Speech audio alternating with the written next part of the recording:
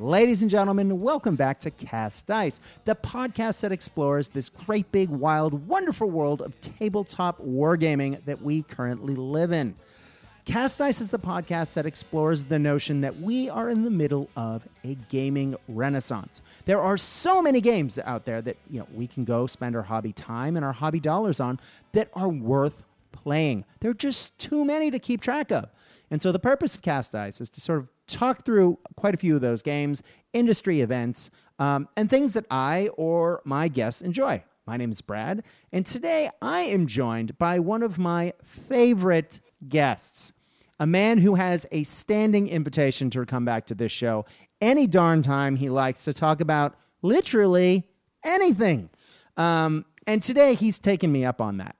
Of course, you would know this man from the old WWPD/Bolt Action Alliance days.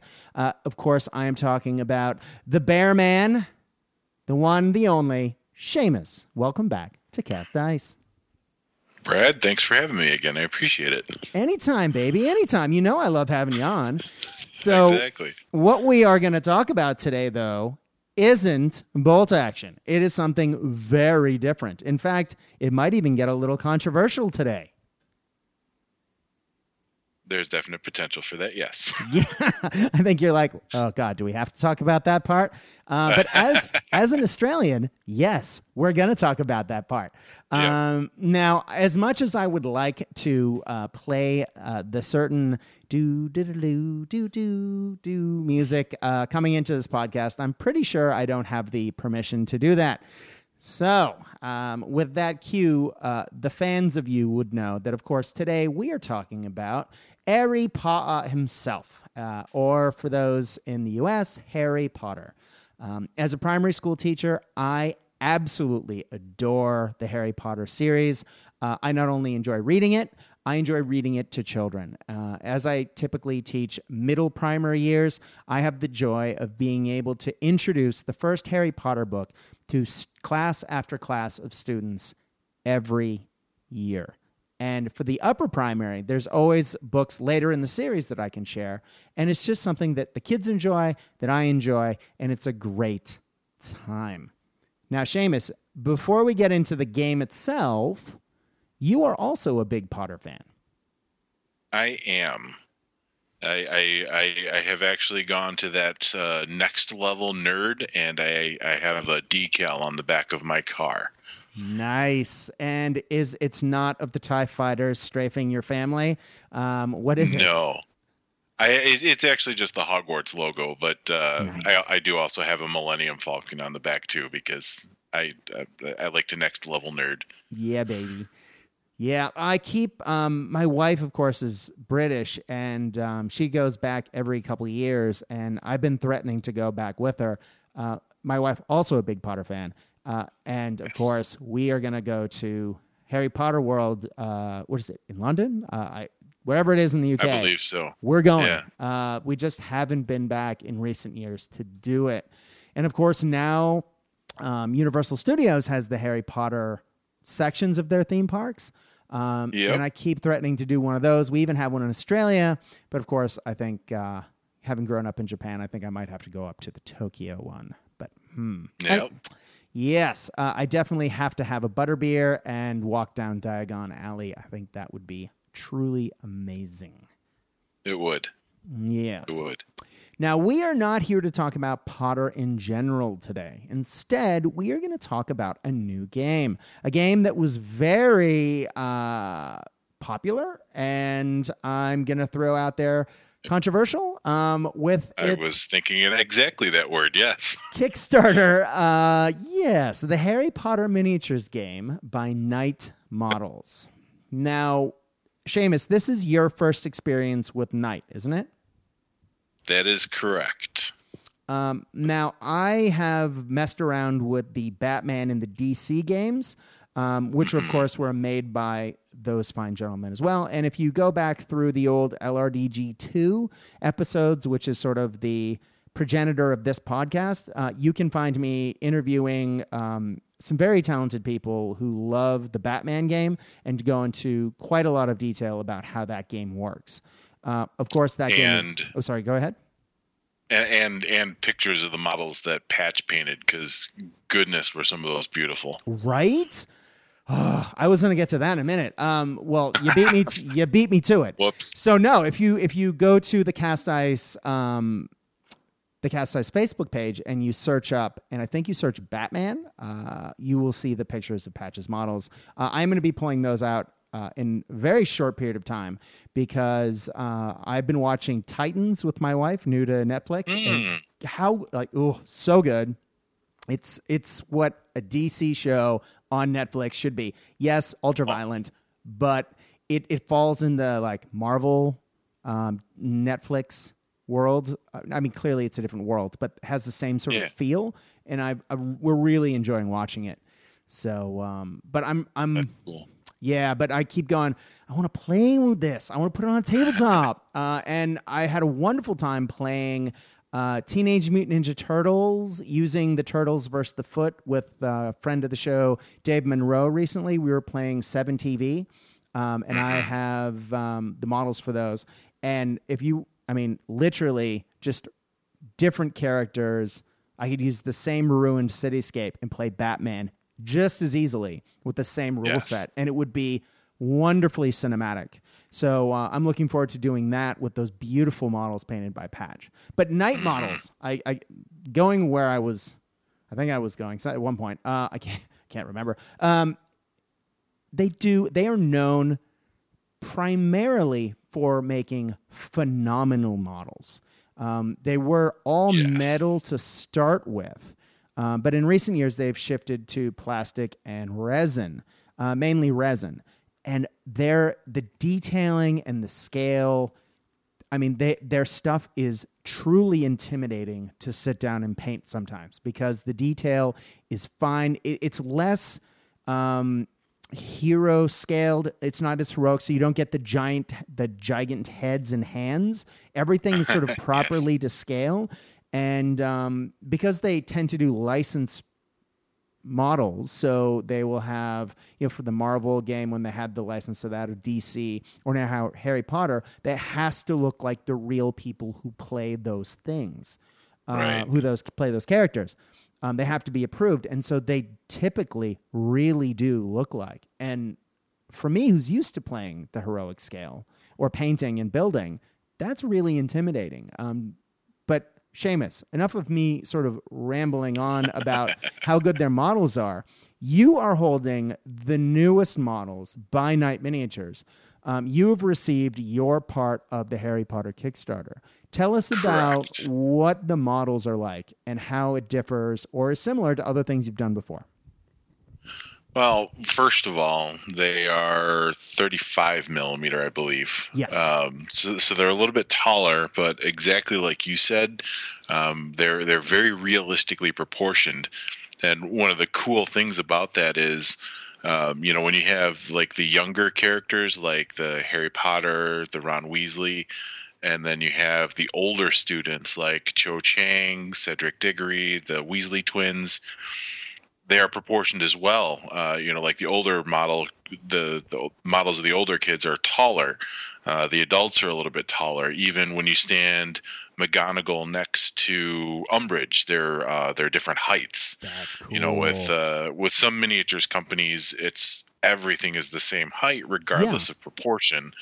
But they actually scale within the proper scale. So I think that's something that's really cool. Especially the differentiation between the heights of the students by sort of year level or by the height of the character or the actor or actress who plays those characters. That's phenomenal. I didn't realize they were that detailed. It is. Yeah, no, I was, having come from primarily World War II gaming, obviously, you've got your different sculpts with some of them are realistically proportioned, e.g. Perry. Some of them are crazily proportioned, e.g. Artisan. But these, I think, just every one of the models that I've seen has just been spot on and just amazing.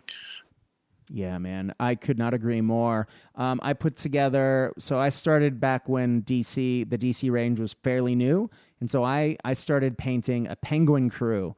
and I was just blown away at the level of detail. But then a couple years later, I went back and revisited, and I got the Zod crew for DC, and Yeah. I could not believe the jump in detail.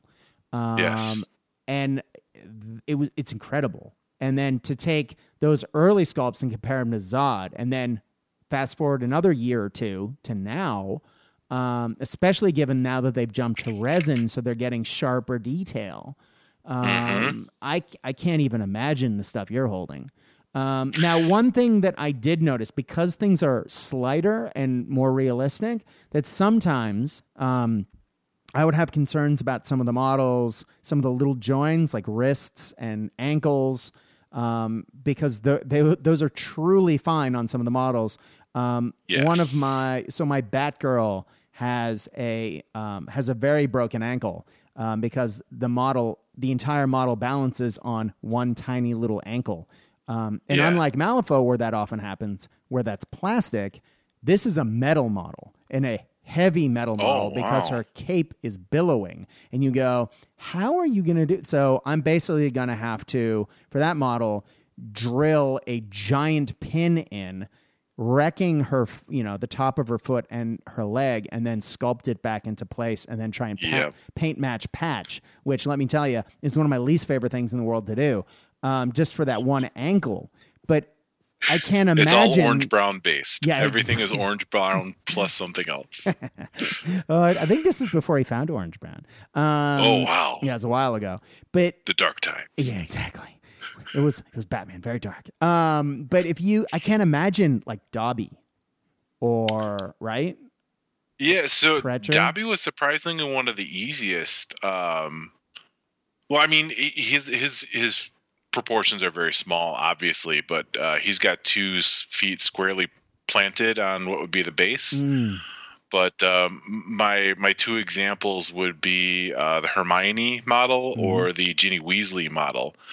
Me and my sort of thing about clear bases, I had very much dreamt of doing these characters on clear bases, because then you could, whether it's Diagon Alley or the Forbidden Forest or in the Hogwarts dungeon or something like that, then the bases would always match. But opening the box and just looking at how slight those feet, just like your Batgirl thing, except in resin, they were just so small. And I don't have a lot of experience with resin. I feel it's sort of a brittle resin, personally. Yeah. So I very quickly realized that I was just going to have to stick with the bases as supplied. I just didn't have the gumption enough of it to do clear basing for everything. Well, that said, you've done some, because the Knight models, one of the base sets that they started giving out later in the Batman range, in the DC range, sort of had a cobblestone top. And the Harry Potter ones have those as well, right? Yep, exactly. But the problem is the Harry Potter models themselves, because they're Slotta bases. You slot them in, but the top of the Slotta doesn't match the base. So I've noticed that you've been at all. So I noticed you've been sculpting the cobblestone back in with green stuff. Is that right? Yeah, and it's been each batch of models that I do is a learning experience. Like, so there's weird, like, when you 3D print something, you'll find like little joins that just support parts that stick out and things. Yep. There's like weirdly on the chins, from the base of the neck to the chin, there are these things, or for some reason all of them have them under their feet. So in order to even fit the slot into the base into the slot, however you word that, you've got to cut away stuff. And then sometimes the tab on the bottom of the miniature is actually too tall for the base, so you have to cut that down so that it's at least flush. That's an old GW thing. He'd be like, I gotta cut in half. Yeah. It was a huge trip down memory lane, and exactly, I haven't worked with Slotta bases in like 20 years, man. It was crazy. Oops. Yeah. But yeah, so in each one I get a little bit better at it and make it a little more subtle with each batch that I do. So I kind of wish I would have started with some of the more secondary characters first and had my learning curve there, Yeah. both with modeling and painting. But I started with the main heroes first, so live and learn, I guess.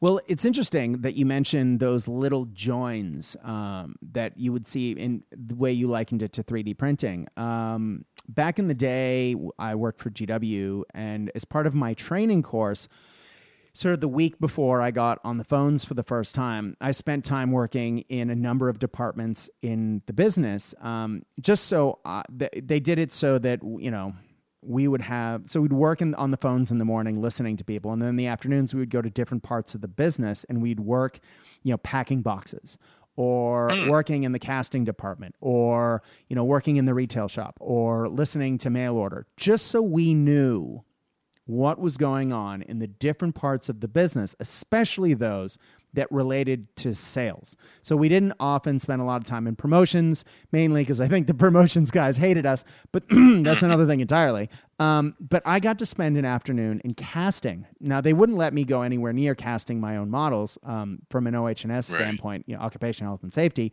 That would have been disastrous. Hot pewter, woohoo! However, they did talk through the process of how molding how the mold works. And so what you're describing are the little channels that the resin runs through to get to those parts. And thinking back to some of my early Knight models, some of the details that would struggle were the feet, the faces, and the fingers on the hands. Those were the most often miscast things that people were complaining about online, at least that I saw, because the metal from when the mold was spinning and they were injecting the metal into it wasn't getting to those places. So it looks like, and now this is pure speculation, that Knight has taken on that feedback and they've actually gone to fix the casting in those areas by adding the little channels to make sure the resin gets to there. Yeah, I could see that. I don't know, just a little bit of rampant speculation on a... Yeah. No, it would make sense to given the way that they're placed. I'll subscribe to your theory. Hey, there you go. Woohoo! First good theory of the day. I'll take it. Yes. Okay. So how big did you go on the Kickstarter? Because I know that the Kickstarter, you could go all in and end up with tons of models, or you could just get a few models. How deep did you go? I think our buy-in was about 200 USD. We went for a package that was called the Hogwarts pack. So it had basically all of the students, minus Cedric Diggory, I think, is the only student that we didn't get because you had to go to an even higher buy-in to get that one. But, not really a big loss for me personally there. But we got the main characters. We got like the Luna, Lovegood, Cho. Nice. A lot of cool characters. That package came with Neville Longbottom, who's arguably one of the greatest heroes in that whole story. The best hero in that story. Thank you. Yes.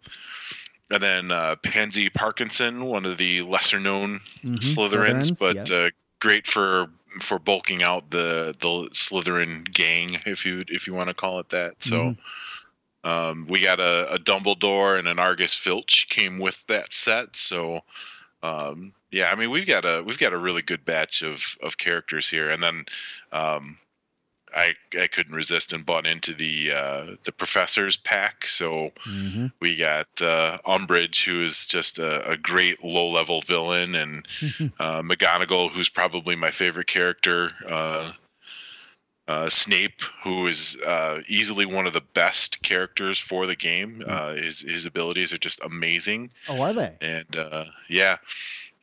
And I was actually really proud to see the fourth professor in that pack is Gilderoy Lockhart, which he was a very humorous character in the book, but then Kenneth Branagh's portrayal of him on the screen was just amazing. Yeah. And they actually made him useful in the game. They kind of mixed Branagh's portrayal with how he kind of read in the books. So he's not entirely useless, but he's certainly not going to be one of your powerhouse characters. Right. So I thought that was cool. That is cool. Oh, that's great. Yeah. I mean, I love that. I mean, so one of the things that people were talking about when this game was first being announced was, oh, it's a Harry Potter battle game. And it's like, no. No. I mean, sure, I'm sure there are scenarios where you can go, the Potter gang, the Order of the Phoenix against the Death Eaters. I'm sure that is a thing. And I'm sure later on, if you have the later packs, you can play the Battle for Hogwarts. I'm sure of that. But that isn't the focus of this game, is it? You've actually played this game. So tell us a little bit about the game itself, how it plays. Is it more narrative? How does it work? That actually is one of my favorite things, and one of the things I was watching in a video that sort of really pushed me to buy into it, given the risks that we all assumed. There are actually 3 different ways you can play. You can do a typical, like, you spend X number of galleons on Slytherins, I'll spend the same on Gryffindor, and we'll just duke it out and go for objective grabs and stuff like that. Mm-hmm. Or you can do a campaign where your characters, by achieving objectives and challenges, can get better, and then you're basically competing against the other person in a campaign, so everybody grows. And then thirdly, you can also play it as a cooperative where one person takes the role of the quote-unquote bad guys and everybody else works as a team. So like all of the creatures in the game, like the troll that you see in the dungeons, the acromantulas, the giant spiders, there's 2 versions of those where you can take them as a creatures gang, if you will, or a lower cost where you can use them as just like a deck of creatures, and you throw those at a group of players, and they kind of have to go through almost like a dungeon crawl kind of thing. Nice. So there are the 3 different modes, and kind of like you were almost alluding to earlier, you can play it as students, which is a real low-level, great introductory sort of game, or you can upscale it, and you can go Order of the Phoenix. You could go really crazy and bring in Dumbledore and Voldemort and, just scale at different levels that way. So there's a lot of different ways to play this and change out models and stuff and almost not play the same game twice. That's rad, man. It sounds like the game really has legs. Yes. I was very pleasantly surprised at how well the game plays, taken as a whole. We've kind of hinted and circled around the whole controversy thing. For me personally, I think the benefits to the game and the way it plays and how easy it is to learn sort of offset the frustrations and the risks. So for me, that was a huge plus. Nice. Now, is it on hex or grid? Grid when you play it, or do you use tape measures? Well, or can you do both? The board, the game comes with boards, and they're 3 centimeter squares. Everything moves 3 squares, unless they have special abilities to allow them to move more. There are very, very basic rules about how you can move them, interact with terrain, and then line of sight using square to square. All of us gamers, we come from a different sort of mentality than I think the game is intended. So, like, I'm building 3D terrain.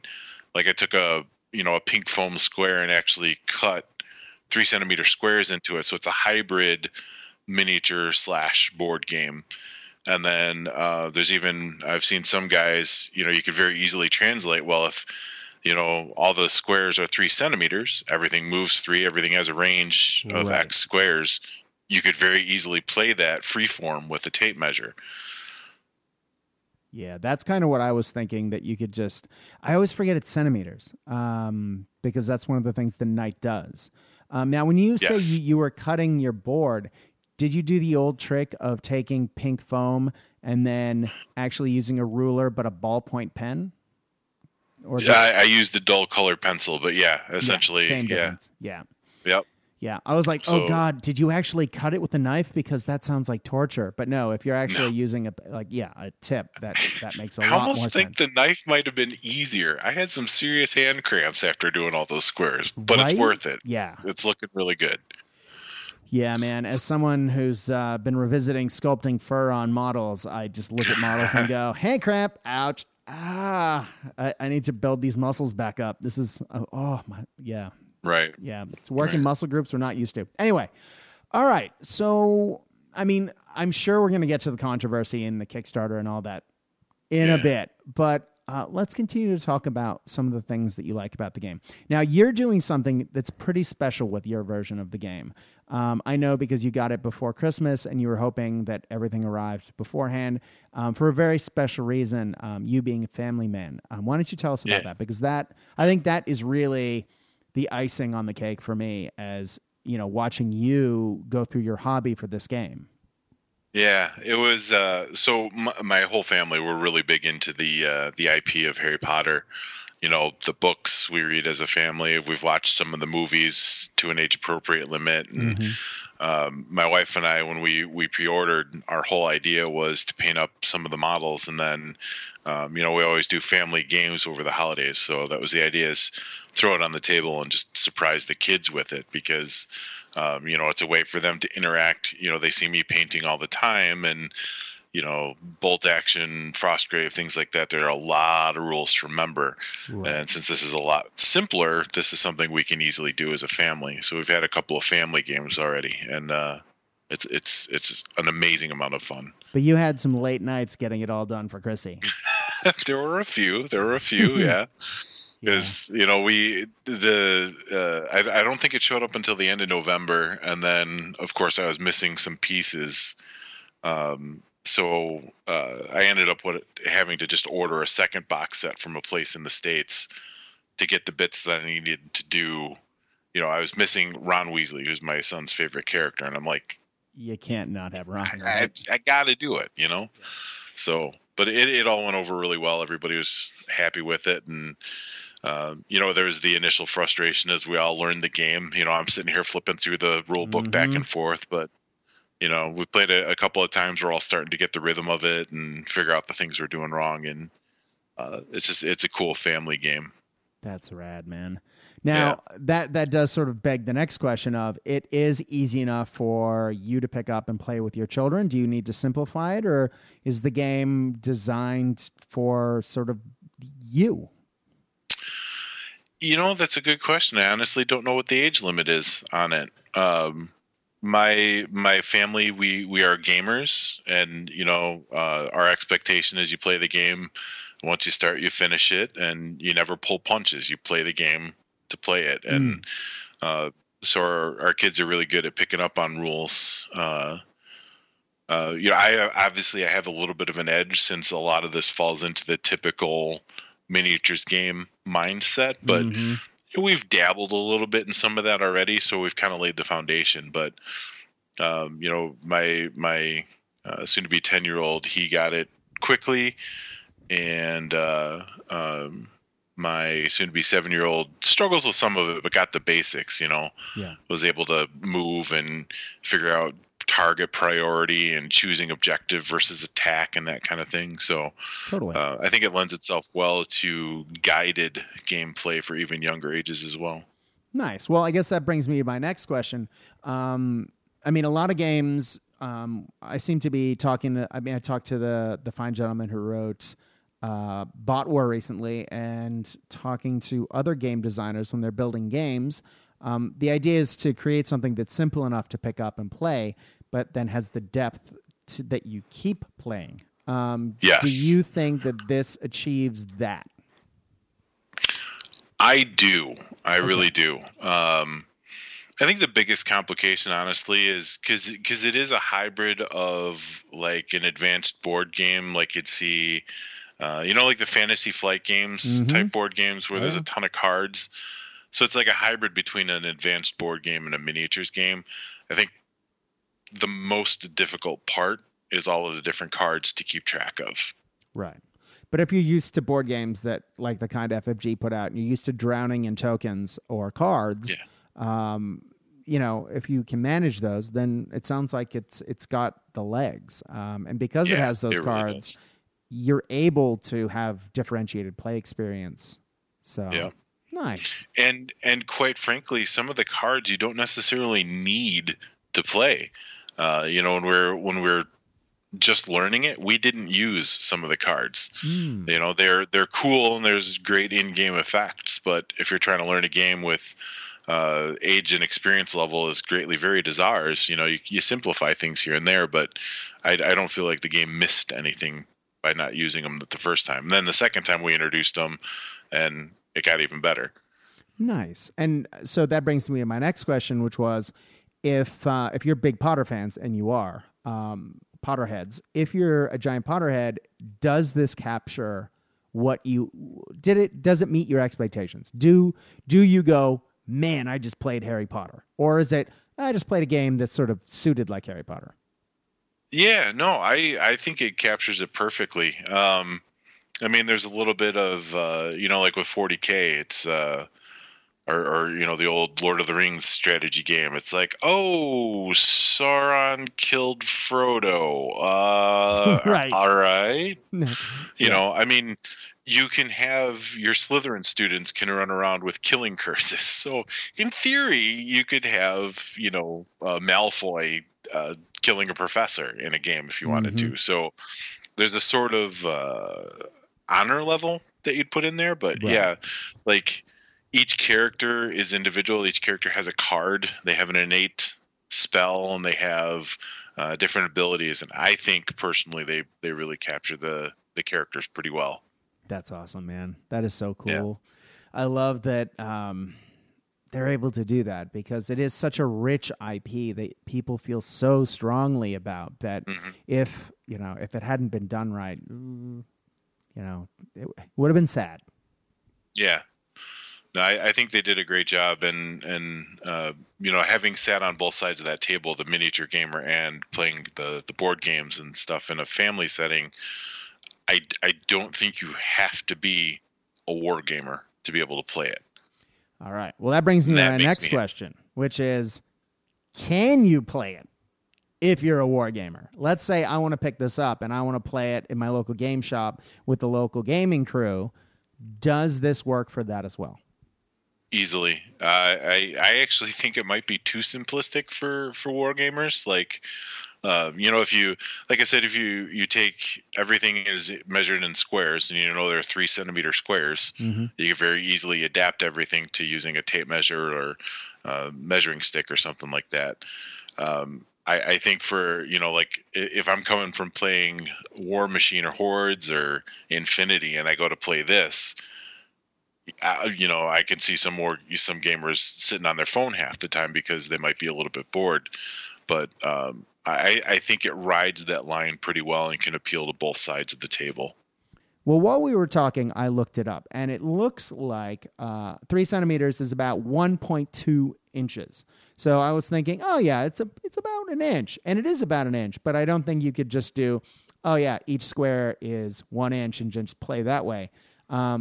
Maybe if you decided to play consistently that way, it would work, but that would actually shorten the ranges if you were playing someone else. So anyway, so I guess that's part of my first question is how mechanically the game would work. So you've got it laid out on a grid, and you're moving the 3 centimeter blocks. How is the turn laid out? Is it you go, I go? Talk to us a little bit about how the game plays. It's kind of a hybrid you go, I go. All of the characters have what's called a cunning trait to reflect how clever they are.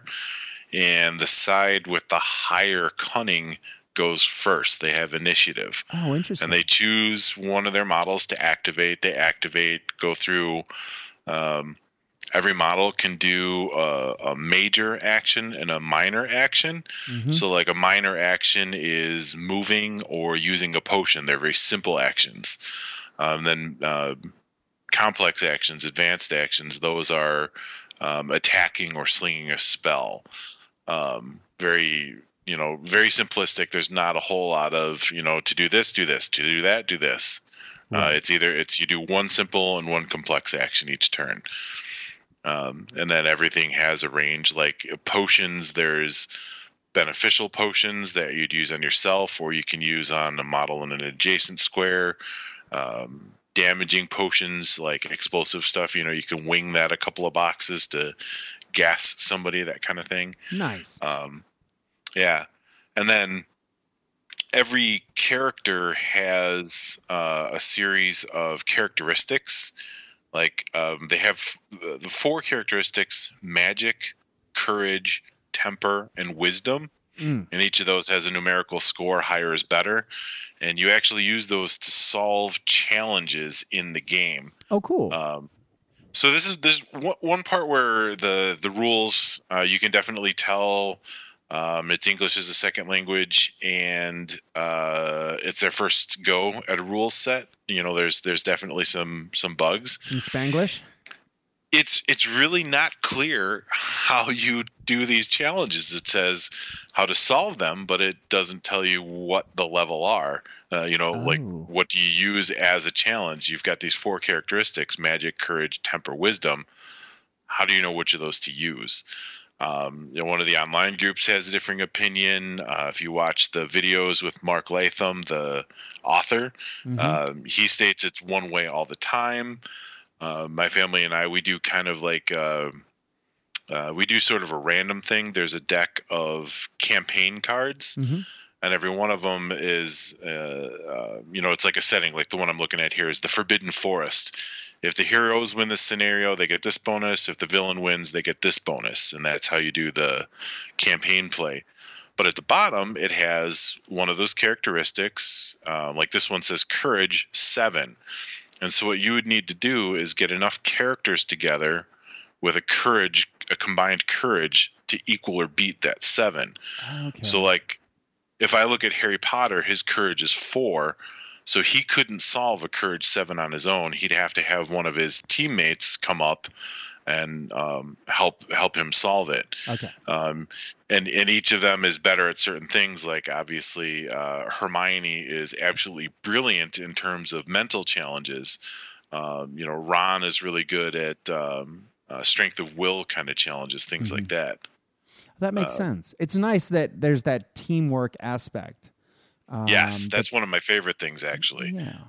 And it shows, I mean, as the characters grow through the school, I'm sure those characteristics increase. So it also shows their development as characters. Yep. Nice. Exactly. Yeah. And then every turn there's there are random event cards. So like there's always 3 of them on the sideboard, and whoever is activating a model at that time can choose one. And it has 2 different choices. Like this one, for example, is +1 dice, 1 defense die against unforgivable curses, or 1 die to the casting roll of unforgivable curse spells. So like there's a light side and a dark side to everything. Oh, cool. So if you're about to try and like if you know you're facing a Death Eater and they're about to throw an unforgivable curse at you, you'd want that extra defense. If you're that Death Eater, you'd want to grab that card and have an extra die to roll. Right. And you'd have to use that card then. So yes, a card exactly. may sit on the sideboard until just the right moment, but then depending on who's got the initiative, the people are going to be trying to grab that card all of a sudden. Exactly. Yeah. Nice. That's one of the cool things. So, what's the term? Math hammer. You can always look at, okay, well, he's going to cast this spell with this difficulty. He can do this many dice, and you can do the math in your head and do a risk calculation. But then all of a sudden the other player's like, oh, but I also have this card. And that sort of, it adds a little bit of a random factor to it as well, which also, again means you're never going to play the same game twice, which, definitely, like I said, is one of the advantages. And it's one of those things that in the stories, incredible things happen. And in this game, incredible things can happen. And yes, also with that, if that card's sitting on the side and someone's going to be trying to cast a particularly terrible spell, for example, or you're going to try and block it, or they're going to try and use it for that, it's sitting on the sideboard turn after turn will create that tension that will make that will make the game even more exciting while you're playing it. Exactly. And then you can do that, oh, you got me. Which I always do enjoy. Yep. The overacting. Yeah. Which would be great if you're playing with kids. I mean, as a primary school teacher, I'm just thinking of there's just a lot of awesome opportunities to play with children in this. And I know that most of the people listening to this probably won't be listening to play with children, But if you are, I True. can see that being very cool. Yeah. I find our games are enhanced by having the soundtracks playing in the background. Nice. Yeah. Well, when we were playing the Fallout, the FFG Fallout board game, we put on the Fallout music. There's quite a few YouTube. You go on YouTube and you type Fallout music, and there's quite a few channels that are nothing but music from all the Fallout games. So you put those on in the background, and as you say, it really adds to the experience. And there's more, as a teacher who puts on Harry Potter music in his class all the time, there's even more Harry Potter stuff. It's like an endless supply of Harry Potter official or themed music or backgrounds that you can have on. Like you can have the Forbidden Forest on a television in the background, and like it'll play music and ambient noise, and little creatures will scuttle past. It's very cool, and if you can tie that into your game, that's awesome. It is, yeah. No, it's a lot of fun. You just have to be careful, like for us, we're playing with our kids who haven't read all the books. Mm-hmm. So you kind of have to put on the screensaver because some of the track titles sort of give things away and you don't want to let them know. Yeah, that makes total sense. No spoilers. Yeah, exactly. Or, we've seen the movies so many times. My wife and I will hear a track and, it immediately evokes that scene of the movie, and the kids, oh, what's going on here? You'll learn eventually. Don't worry about it right now. Can't tell you Just that, play the buddy. game. Yeah. Roll your dice. Yeah. Well, I always play with the kids in my class. The kids, without fail, I never volunteer, but the kids always ask, Mr. Morin, who's your favorite Harry Potter character? And it's Neville. And I never tell them until the end of the first book. And I'm like, well, you guys can guess. And they're always like, oh, it's Harry Potter. Oh, it's Ron. Oh, it's Professor McGonagall because she's a teacher. And, you hear all these awesome, oh, it's Hagrid because he's funny. Awesome. But no one ever picks Neville. No one. And then you get to the end and you tell them and they go, why? Like, what? And you go, can't tell you. Spoilers. Yeah. Yeah. Especially over the series of books. Yeah. He ends up being pretty awesome. Yeah, he does. Well, okay. Let's get back to the game mechanics themselves. So we've talked about a number of decks of cards, and I know that you were talking about introducing different cards as the game went on. Have you talked about them all, or are there more to talk about? No. So there's two more I want to talk about. We talked about the campaign cards, which, like I said, we adapt for the individual challenges. But the two other cards are quest cards and event cards. Cool. Quest cards, you draw 3 for a side at the beginning of the game, and basically they're tasks. They're like secret tasks you're trying to achieve during the game to get extra victory points. Cool. Because it's not always kill everybody else's characters. Obviously, that's not what the stories are about. Right. It's all about achieving objective points. So, like this one's one of my favorites. It's called "The More the Better." When you score any number of victory points during a round, score 1 additional victory point, then discard this card. So I when I was playing the Slytherins against my family as the Gryffindors, I kept getting that card, and it just seemed like a very Slytherin thing to do. Like, we got a victory point and an extra victory point. Yeah. And I'm sure your family loved that you kept playing that.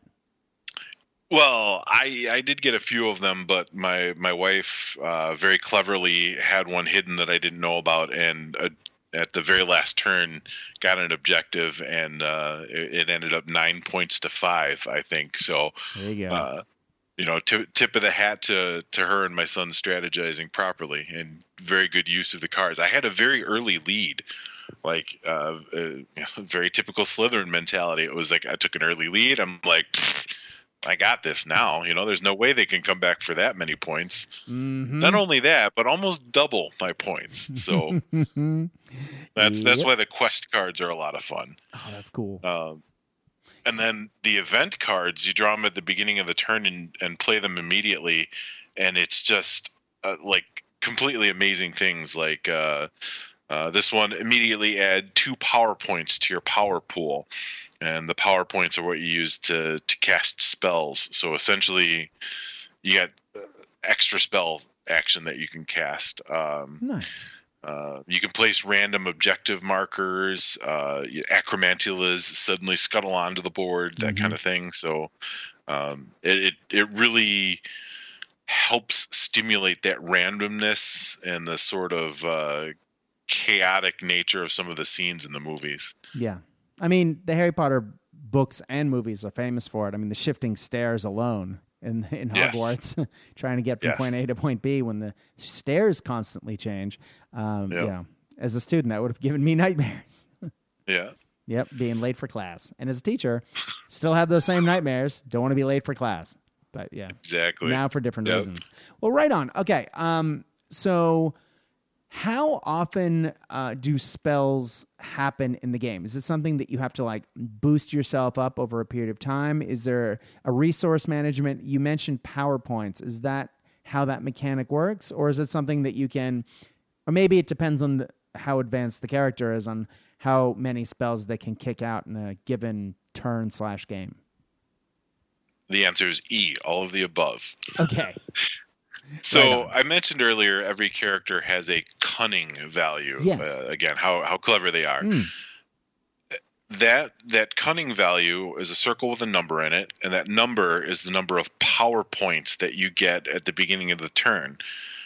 Every spell requires a certain number of power points to activate.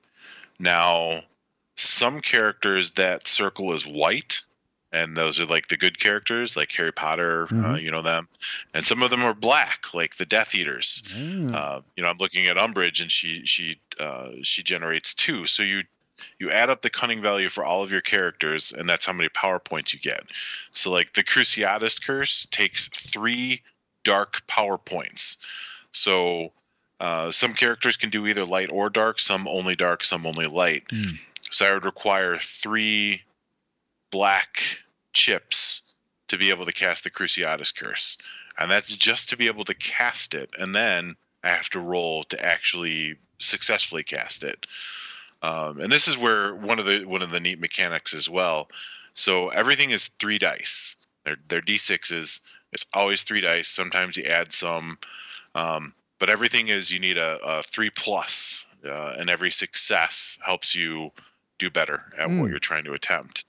So, like, let's say in this example, Umbridge wanted to cast the Cruciatus Curse. You'd have to spend 3 black tokens to cast it, and then I would roll the 3 dice and add in her mastery. So her mastery is 2.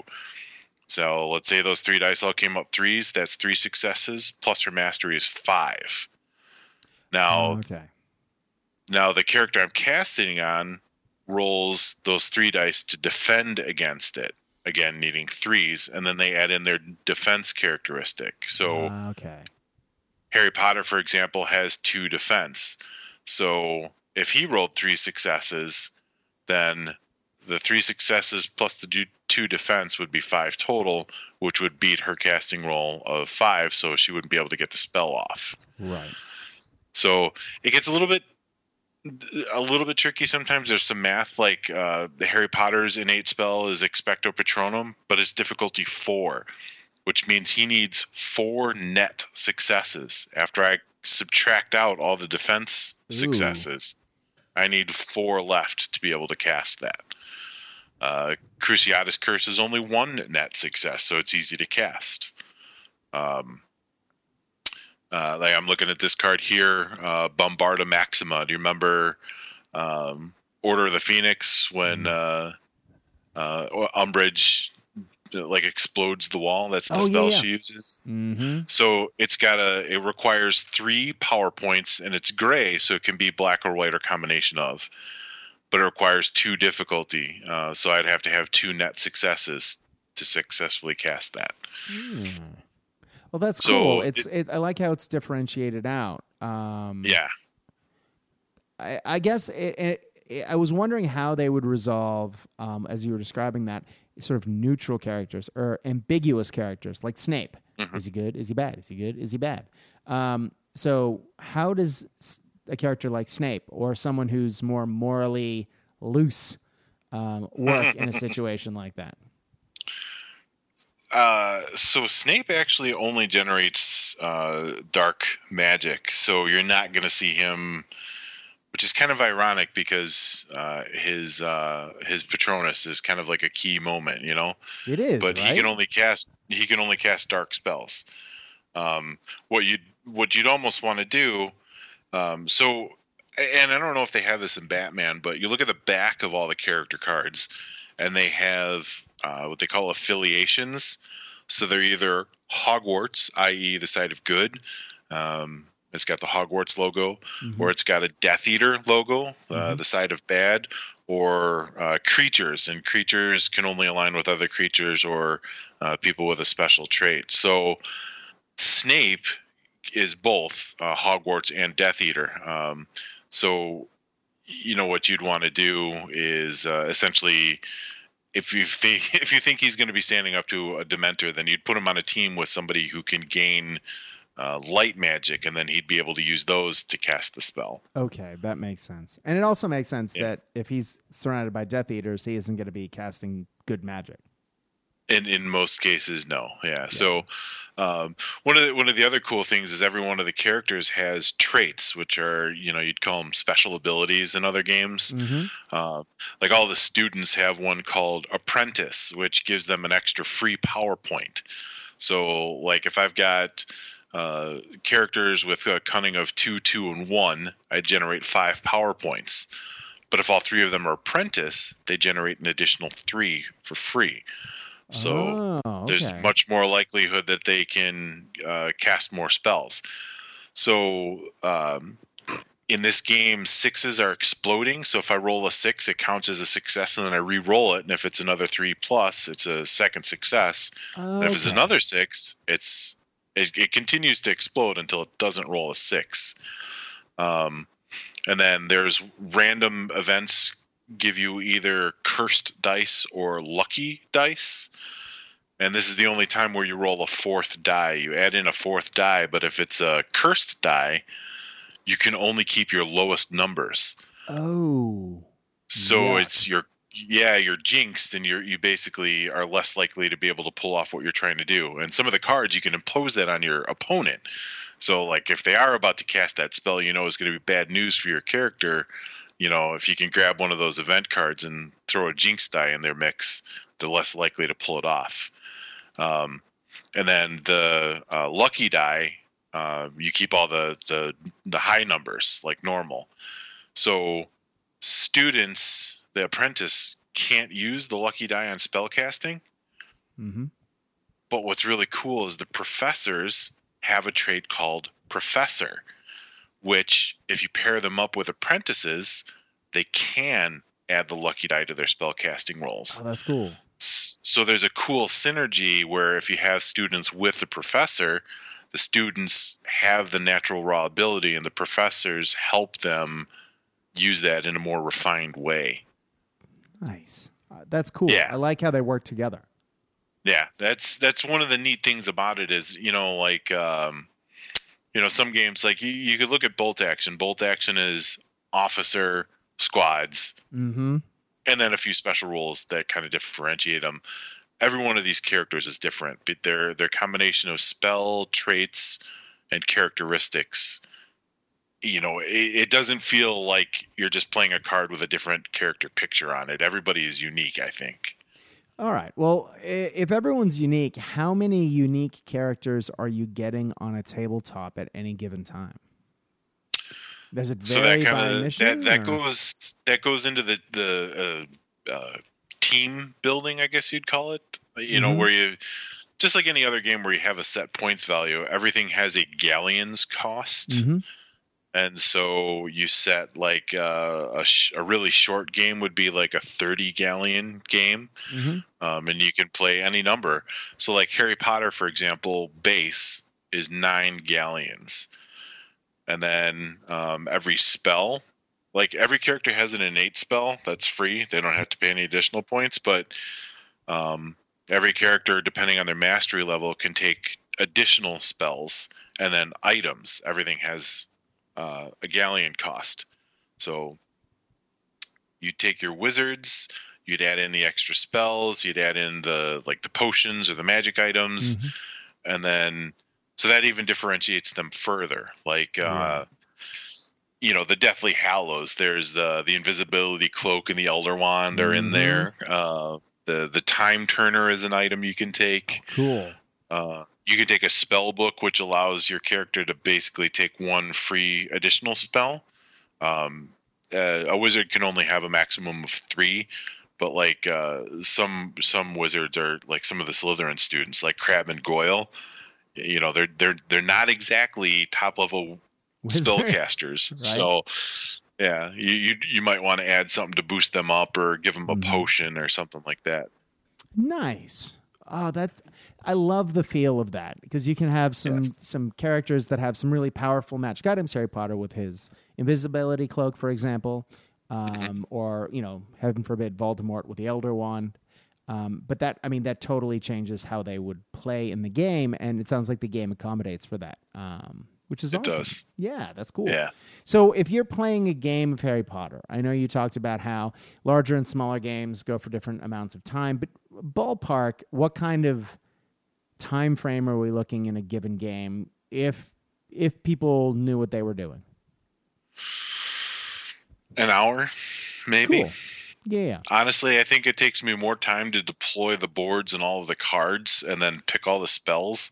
I think it takes as long to do that as it does to actually play the game once you get the rhythm down. Yeah.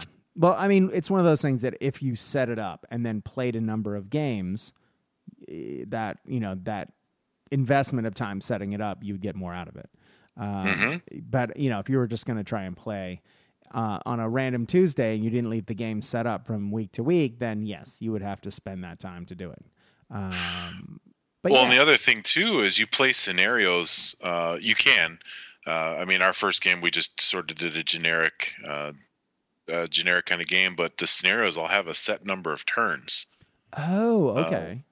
Yeah, so there's one scenario that goes for 10 turns. Most of them are 8, and then there's one that's only 4.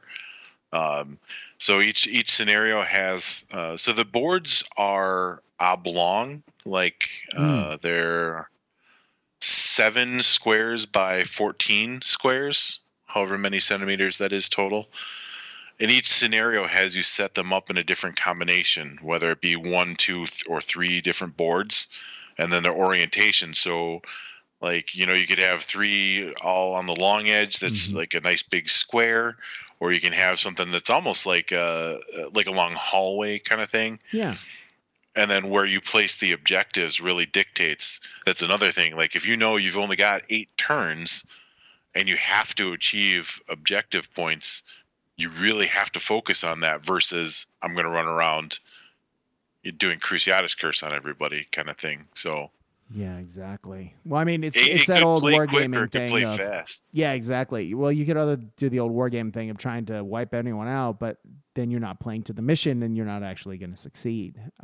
Yep. Yeah, which is cool. Again, it helps keep the game from turning into a traditional, kick your opponent's head in war game with Harry Potter characters attached, which, it would be too bad if it did have that feeling. Look, I'm sure there are some open battle missions somewhere in there, given some of the events of the books and movies, but I'm glad that it doesn't do that in general.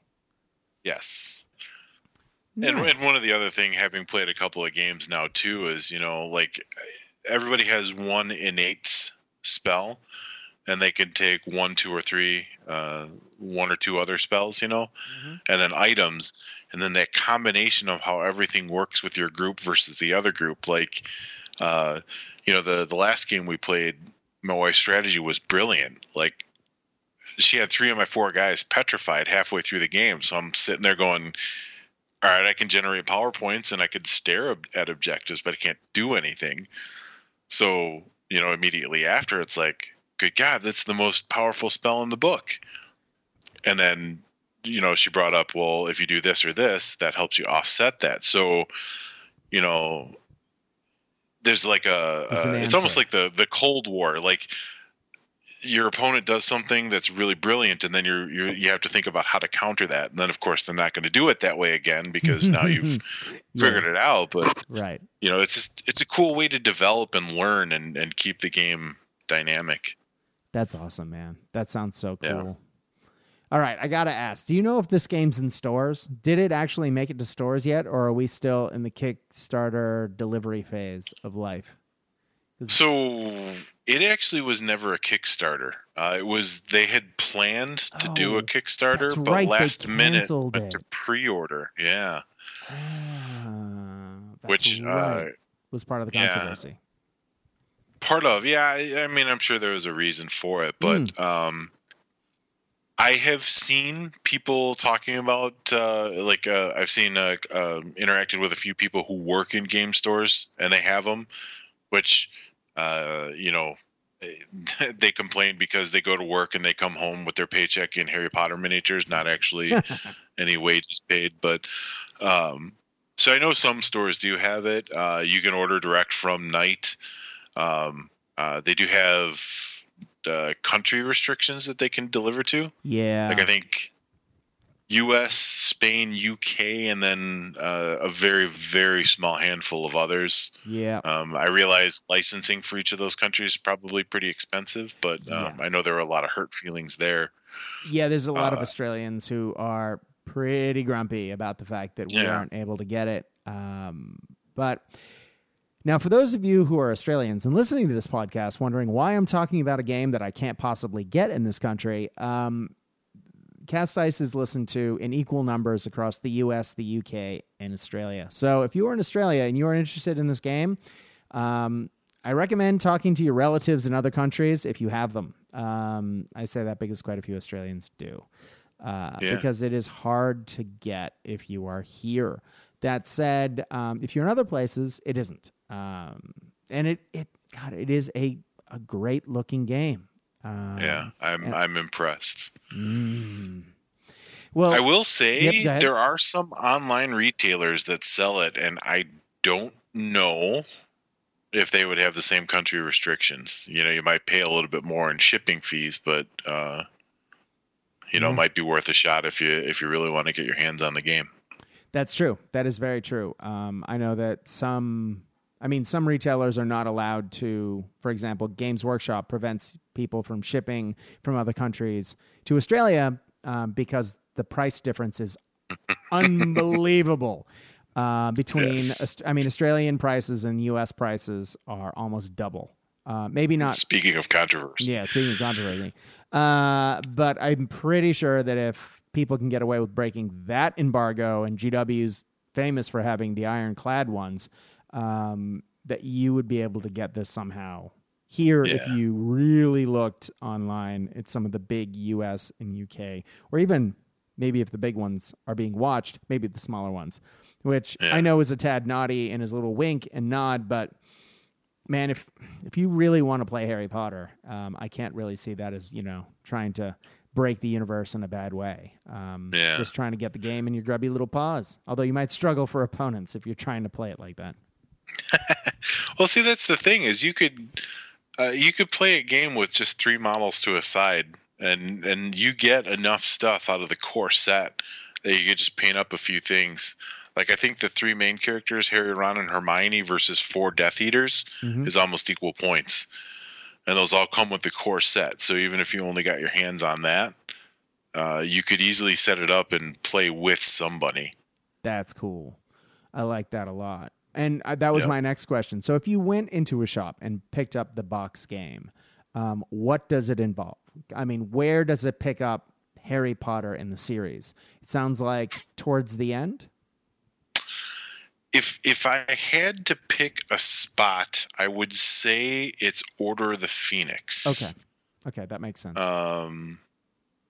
So book 5 obviously, some of the characters may or may not still be part of the story at that point, and there are models available for those. So it's a very rough guideline. The models themselves are certainly the slightly older versions of the characters. Yeah. And I'm looking at the Dumbledore model, and it's very clearly the second Dumbledore, not the original Richard Harris version. Right. So it kind of puts it in that level, but you could very easily do earlier stories. Like, I've got Gilderoy Lockhart, and that's very clearly Chamber of Secrets period versus, Am I getting neckbeardy about Harry Potter? Yeah, you are. Is Love that it. hilarious or what? So good.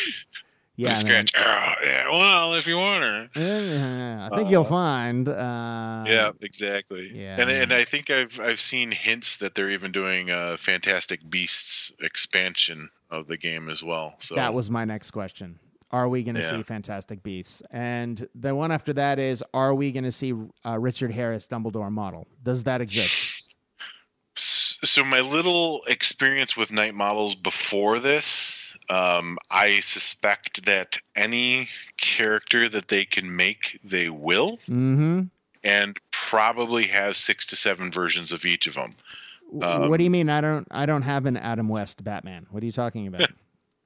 I, in my hand, have 2 different versions of Luna Lovegood. So, there's the model of her as a student, and then there's the model of her in the Gryffindor getup from the Quidditch match. So, oh, cool. Yeah. So the stat card is the same, but it's like one is Luna Lovegood, and then Luna Lovegood parentheses lion hat. So I'm sure other Knight model games have rules about you can't use the same character in more than one group unless they're the different versions, and that's how this goes. So like if we were both playing, I could use one Luna, you could use the other, but we couldn't both use the same version. Okay, that makes sense. So, yeah. Nice. Well, Seamus, it has been awesome talking Potter with you today. Before we go down a dark, dark hole of Harry Potter neckbeardiness, I guess the next question is there anything else you want to tell us about the game that maybe I haven't asked you about today? Because I feel like there are just so many things we haven't touched on. But I'm not really sure where to go. What do you think? Is there anything that you think that people who are either interested about this game or haven't heard about this game should know that we haven't talked about today? The only other thing I would add is going back to the first segment where we were talking about the models themselves.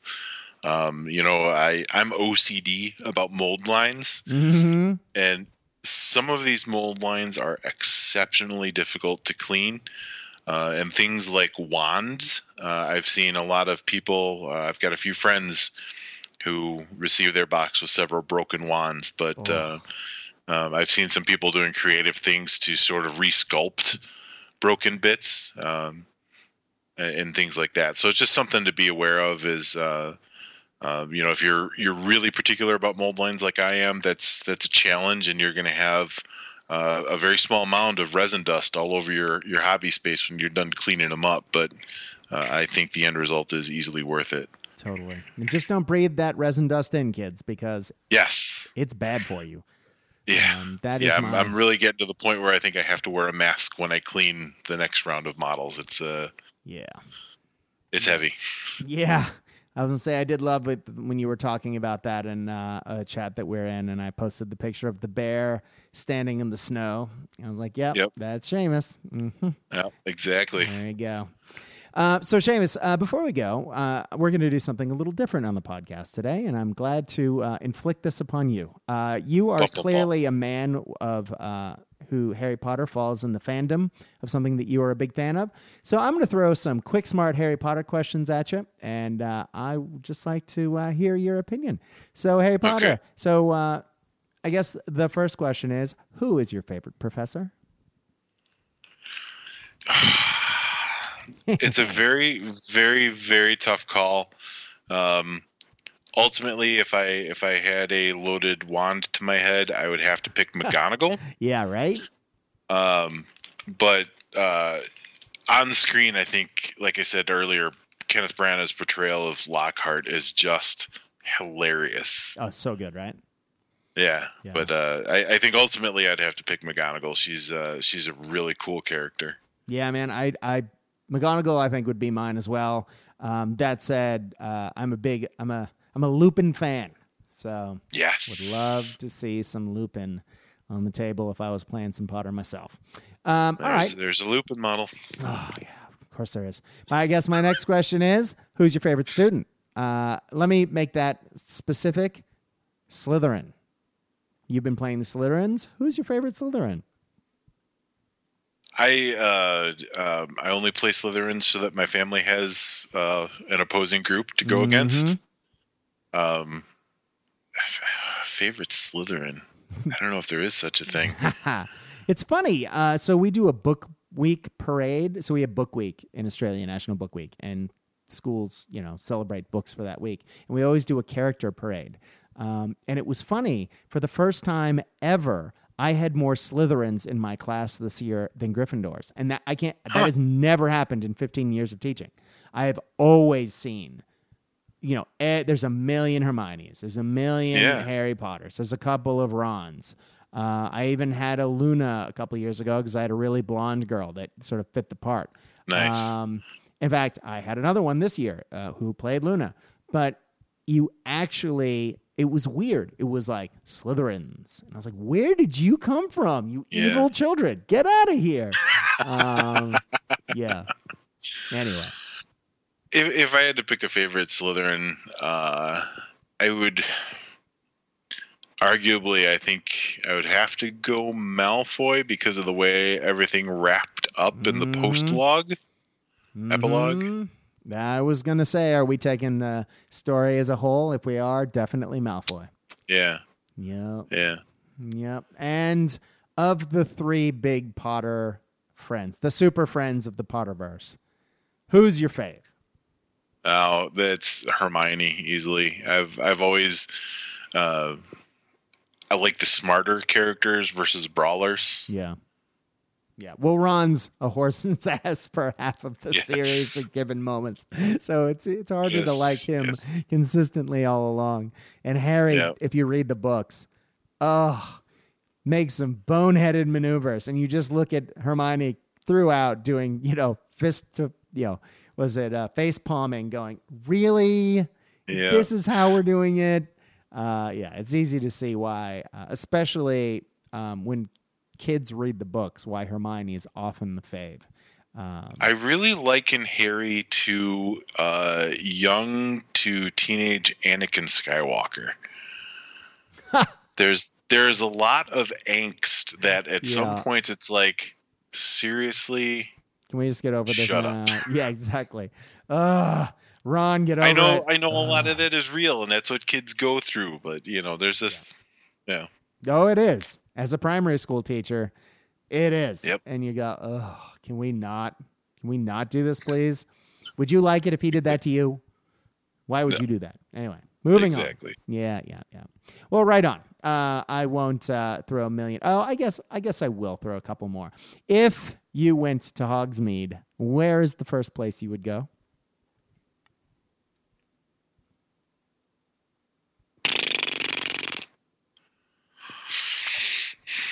In Hogsmeade. I had a student ask me this year, and that's why I'm like, where would I go? The answer for me would be the pub, because I want to, not because I'm like, woo, I'm going to get drunk, because I want to have some butterbeer. Yeah, I'd say a butterbeer. Yeah, I think that'd be a tasty beverage. That'd be a good place to start. But if you're talking about Diagon Alley, I would say Ollivander's. Right.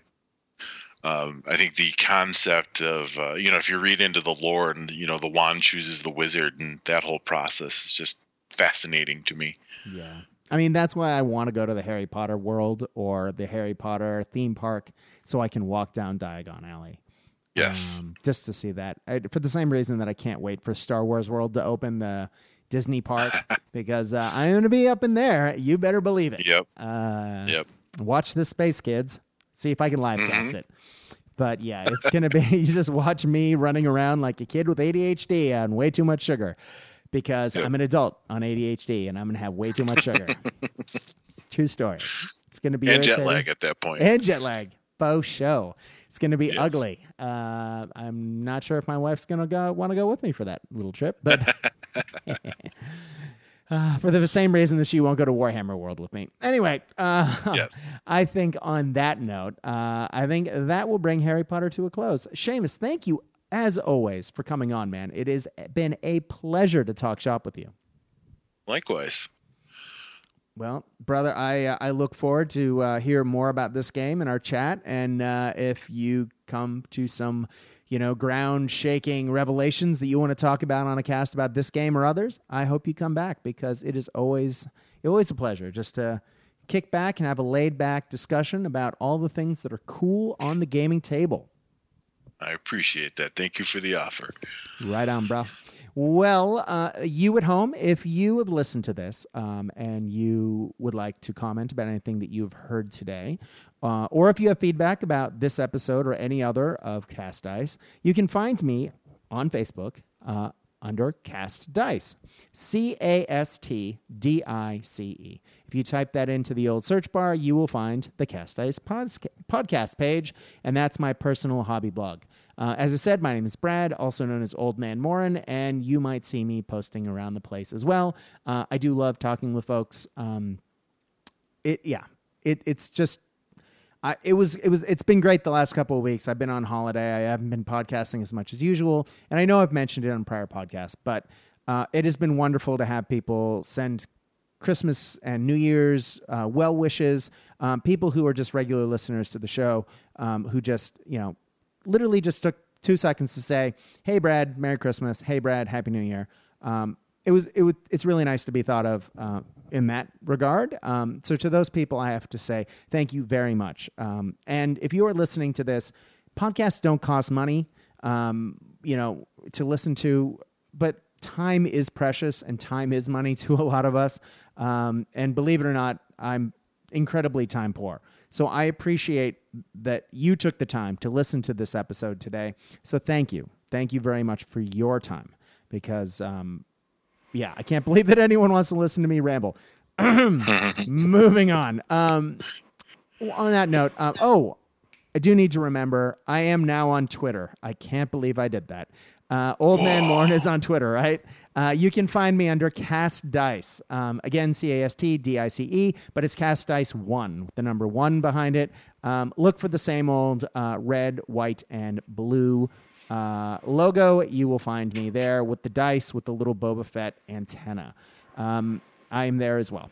You can see a lot of I'm doing mainly Age of Sigmar stuff on Twitter at the moment, but other stuff is on there as well if you would like to follow. I don't know how Twitter works. I'm a curmudgeon of the lowest order. Anyway, thank you very much for listening to this and other episodes of Cast Dice.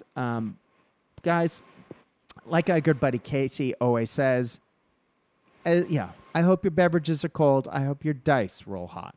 But when you are playing the games that we love, I hope that you, more than anything else, are having fun. This is Cast Dice saying good night.